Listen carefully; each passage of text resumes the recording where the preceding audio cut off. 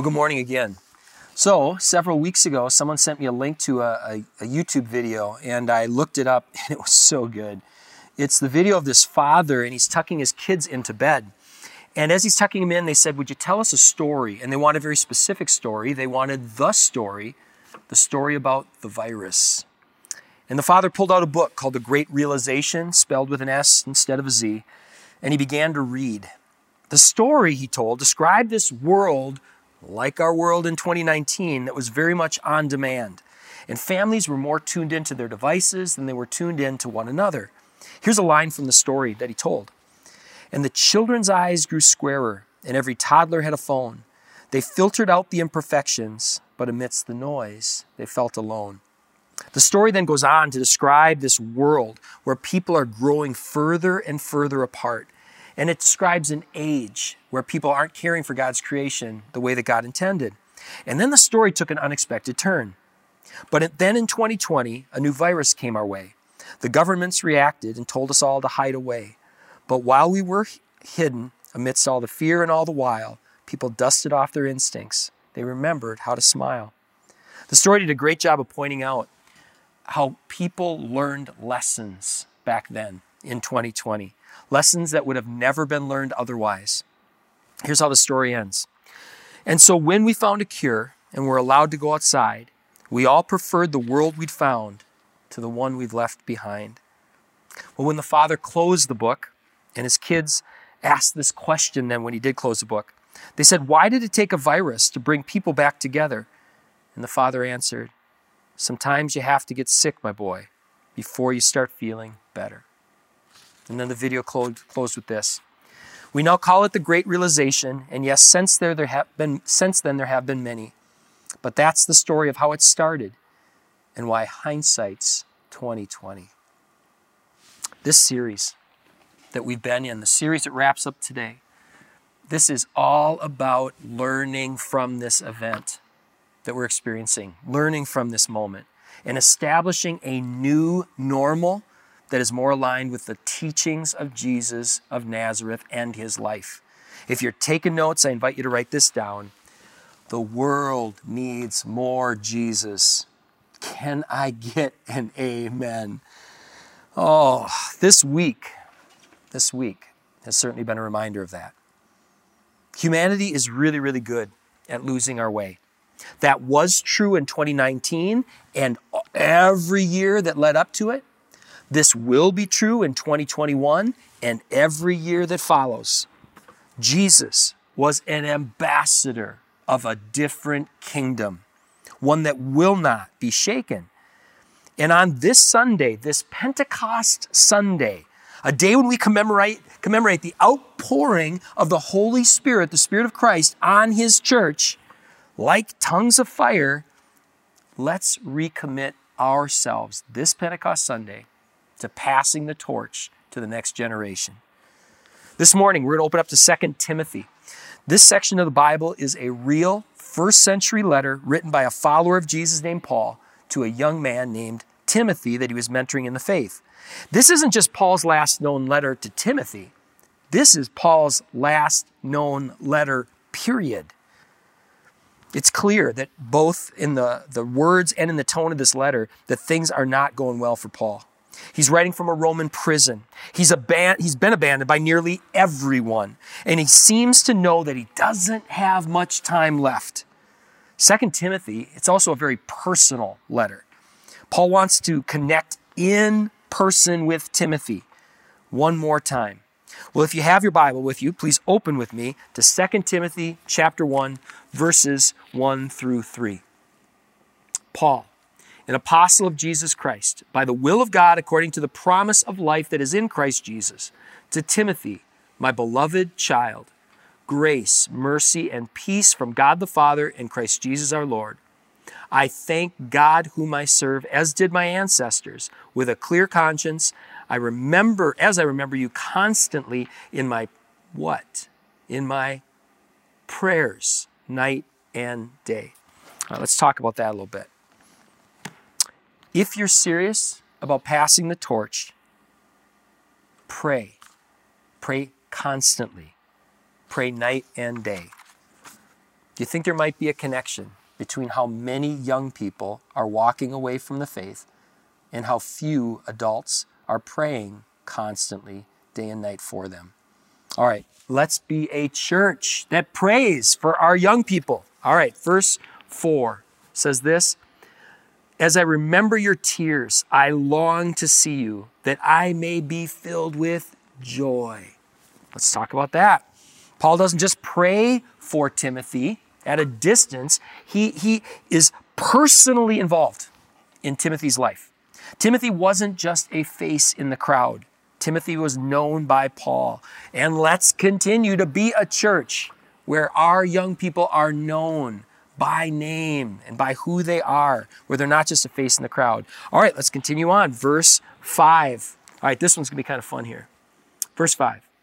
"I'm reminded of your sincere faith, a faith that dwelt first in your grandmother Lois and in your mother Eunice, and now I am sure dwells in you as well." All right, when I was reading this part, a specific name came to mind. And if you've been around a church for a while, that name's going to be kind of familiar to some of you. The kid's name is Brady. Brady. Some of you might remember Brady and his sister Kada from this clip that we showed some time ago. Praise the Father, praise the Son. Brady is already tracking towards Timothy-ness. I remember hearing a story about how Brady was in a car once, and as he's in the car and all these houses are going by, he looks out and he says to his mom, he says, "Mom, do all those people know Jesus?" And she says, "No, honey, I don't think they all do." And he paused for a minute and then he said, "Well, when I get older, I want to be a prophet so I can tell those people about Jesus." That's our Brady. Well, one of the reasons that Brady comes to mind when I read this passage is that I also know his mom. I also know his mom and her faith. I've known Emily since she was a 7th grader back at the church where I used to be a youth pastor. And one of my favorite Emily moments was when we were on a short-term mission trip and we were getting towards the end of the trip and we're up on top of this orphanage one night and we were talking about the whole experience. And I remember Emily with passion saying, "When we go back, let's not go back to normal. Let's not do that." Brady's faith can be traced back even further than his mother. Brady's grandmother, Joyce, and we served together at that same church where I was a youth pastor. Joyce now has a condition. She's had it for quite some time where she's not able to walk, she's not able to talk, or even leave her room. And not long after all of us were instructed we all need to shelter in place, Joyce sent me this text, and I asked her permission to be able to share this with you. She said, "Hi, Chris. I feel prompted to tell you this. I've been quarantined for 3 years. I'm used to not going to church, stores, work, family gatherings, out to eat, or to friends' houses. There is something wonderful in relying on Jesus. He is my comforter, protector, healer, entertainer, and constant companion. I still struggle with isolation and envy, but my brief reliance on Jesus makes up for the negatives. With hope, Joyce." This is real faith. This is the faith that Joyce had. This is the faith that was passed on to her daughter, Emily. This is the faith that was passed on to Brady. Now, Brady also is blessed with a father and with 2 grandfathers who also know and love Christ. But that wasn't the case for Timothy. If we cross-reference 2 Timothy 1 with Acts chapter 16, we get a more complete picture of Timothy's story. Acts 16:1 mentions Timothy's mother was a woman of faith, but dad wasn't a believer. And Paul became this spiritual father figure for Timothy. Like Jesus, Paul was single. He didn't have kids of his own. But like Jesus, Paul understood the importance of coming alongside families and investing in the next generation. And so many of you are doing the same. You are investing in kids who aren't your own kids. Thank you, thank you, thank you. God bless you. All right, verses 6 through 7 say this. "For this reason, I remind you, Timothy, fan into flame the gift of God which is in you through the power and laying on of my hands. For God gave us a spirit not of fear, but of power and love and self-control. Paul reminds Timothy to embrace his calling and to fan faith's flames. But the passage also mentions the laying on of hands.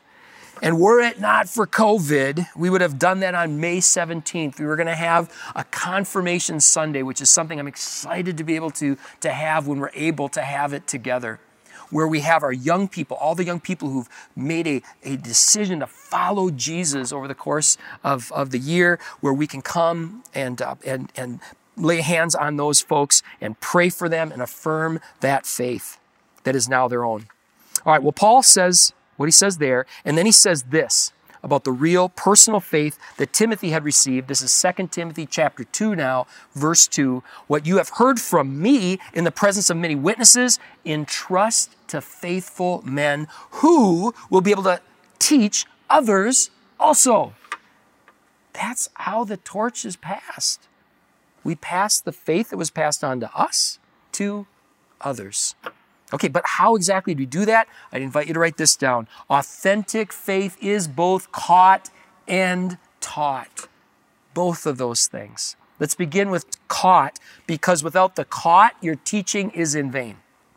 Before COVID, it was a whole lot easier for parents to outsource spiritual training. And parents, I cannot stress this enough. Use this season to reclaim your God-given role as the primary spiritual influence in your child's life. Right after Palm Sunday, I received an email from a mom named Allie, and she shared this story. She said, cool thing from this morning, Graham, he's 6, was playing with dinosaurs and Legos on the floor while we had church going on the TV.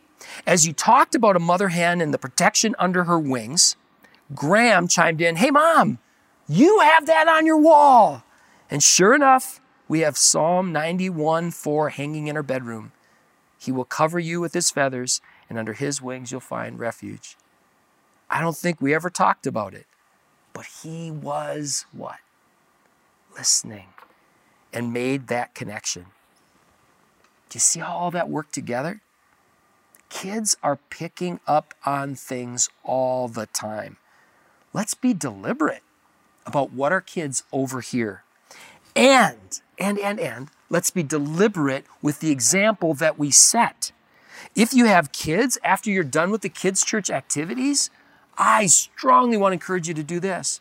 To say, okay, kids, now it's mom and dad's time. It's time for us to go learn. It's time for us to go and grow. So why don't you take your Legos and your dinosaurs and you play quietly, because now mom and dad are going to learn too. And for them to see you sitting down, focused, all distractions put away, Bible open, that is worth 10,000 sermons from strangers. Can I get an amen? All right, well, let's write this down too. Caught lays the foundation for taught. If you say one thing and you do something else, it invalidates your words. And you don't want your words invalidated, because the teach part matters too. Let me show you something I've never noticed before. Here's a quote that I've seen dozens of times by Martin Luther. Where the battle rages, there the loyalty of the soldier is proved. Now, on the surface, that sounds an awful lot like a caught quote, doesn't it? In fact, I was going to use it as a caught quote for this lesson. But then I looked it up. And in context, it leads like a taught quote. Here it is in context. Look at this for yourself. If I profess with loudest voice and clearest exposition every portion of the truth of God, except that little point which the world and the devil are at that moment attacking, I am not confessing Christ. However boldly that I may be professing Christ, where the battle rages, there the loyalty of the soldier is proved. And to be steady on all the battlefield besides is mere flight and disgrace if he flinches at that point. All right, out of context, that quote seems to be about having courage in the moment of testing. But in context. That quote appears to be stressing the importance of being able to accurately speak to the issues of the day. And we've got some big issues of late, don't we? Issues like, why would a good God allow this virus? Questions like, when should God's people practice civil disobedience? Questions like, how should we respond to the tragic death of George Floyd? Representing Christ well in the issues of our day. It was a big, big deal for Paul. And he believed that sound doctrine was grounded in the Holy Scriptures. In chapter 3, Paul writes that Scripture is God-breathed, all of it. And Scripture is useful for teaching and challenging and correcting and equipping God's people for good works.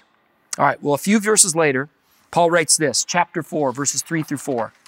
For the time is coming when people will not endure sound teaching, but having itching ears, they will accumulate for themselves teachers to suit their own passions, and will turn away from listening to the truth and wander off into myths. Do people do anything like this today? Brothers and sisters, let's go back to the Word. Let's read it. Let's reflect on it. Let's discuss it. Let's anchor to it, and let's teach it to the next generation. If they don't learn the Lord's Prayer from us, where are they going to learn it? If they don't learn Psalm 23 from us, where are they going to learn it? As a church family, we made the difficult decision to stop using a popular kids curriculum that is really fun, is really engaging, and it's really slick. But it was drifting further and further away from Scripture. We believe in drawing the best from the best of the old and the new. But the best of the old and the new is only best if it's anchored in Scripture. What we teach matters. But remember, teaching and taught must work in tandem with caught. All right, let's open up to 2 Timothy one last time. This is 2 Timothy chapter 3, and we're looking at verse 10. You, however, have followed my teaching, my conduct, my aim in life, my faith, my patience, my love, my steadfastness. Do you see how all this works? It all works together. They see something real in us, something worth grabbing hold of, and we pass it on to them. It's kind of like this. I brought along this great big flashlight. Now, we can talk all we want about how, flashlights are great. They can help you see. We can talk all we want about how a flashlight can help you bring light to a dark world. But what if they never see us using it? What if we're all talk and flashlight just sits there? Or what happens if we talk about how great flashlights are, and then when we actually shine it, what we've got is a pretty dim flashlight. The batteries don't work. It doesn't light the way. If that's the case, and we actually take this flashlight and we say, here you go, I'm handing it off to you, why would they even want to take it? Why would they even want it? As we bring this series to a close, here's my challenge for you and my challenge for all of us. When the virus hit and we were told to shelter in place, the church buildings in my neighborhood, they all closed. Our local liquor store, that was deemed essential. Now, I suppose you can make a case that we should be outraged by that, but to me, it's less about outrage. It is much more about a wake-up call. If you've been taking notes, here's one last thing to write down. Let's pass along a faith that the next generation deems essential. Let's pass along something that when they see it, they see that the difference it's making us, they see the difference it's making in the world, and they say, that is something that I want. As we begin to emerge from our homes and rebuild our lives, let's rebuild them around the life and teaching of Jesus. Let's become ambassadors for that kingdom that can't be shaken. Let's become temples for his Spirit, one that brings peace and joy and guidance into our lives. Let's rediscover God-honoring rhythms that restore and refresh our bodies and minds and souls. Let's recommit to developing and strengthening real live connections with our brothers and sisters in Christ. Let's live with a renewed sense of passion and purpose and mission as we serve one another, as we reach out to a broken world. Let's embody something worth passing on, something that is going to inspire the next generation to pick up this torch and to pass it on to those who come after them. May we look back on 2020 as the year that each of us recommitted to building our lives, our entire lives, around the life and the teachings of Jesus Christ. Well, before this series ends with this song, a song that we open the series with, let's offer ourselves and let's offer our gifts. In the Bible, Sunday is the first day of the week. And most weeks, what we're going to do going forward is we're going to pause and we're going to offer God our first and our best as we start the week. One of the many reasons that Laura and I feel great about tithing to this church is the way that these tithes and offerings are invested. And when it comes to young people, we get an up-close look at the difference that's making in these young lives. A whole lot. Maybe you've been reading these articles too or watching the videos. There's a whole lot of really wise people who are really concerned for kids this summer. You know, they say they're afraid that the impact it's going to have on our young people. Kids need to get out of the house. Kids need to spend time with other kids. Kids need to be experiencing things beyond these screens. They need to interact with other people their age. With so much shut down for the summer, there's a whole lot of professionals who are really concerned about how this is going to affect kids and teens. Well, did you know that 12 out of the 19 people on our staff work directly with young people? This summer, we're going to figure out how do we offer a great Camp ECC experience for our kids. This summer, we're going to figure out how do we offer great opportunities for our teens. This summer, in fact, just in a couple weeks, I'm meeting with our youth staff and our kids staff, and we're going to be talking about the future and how do we do a great job of really discipling these young people and passing the torch to them. And get this is brand new. Covenant Pines just let us know that this fall, if it's safe, we're going to be able to expand our fall retreat and not just bring up our middle schoolers, but our middle schoolers and our pre-teeners, which means we're going to need a lot of you high schoolers to come and help us out. For all of you who give your time and your gifts, thank you for your partnership in this. With that, let's pray, and I'd invite you to pray this prayer with me. Blessed are you, O Lord our God, maker of all things. Through your goodness, you have blessed us with these gifts. With them, we offer ourselves to your service and dedicate our lives to the care and redemption of all that you have made.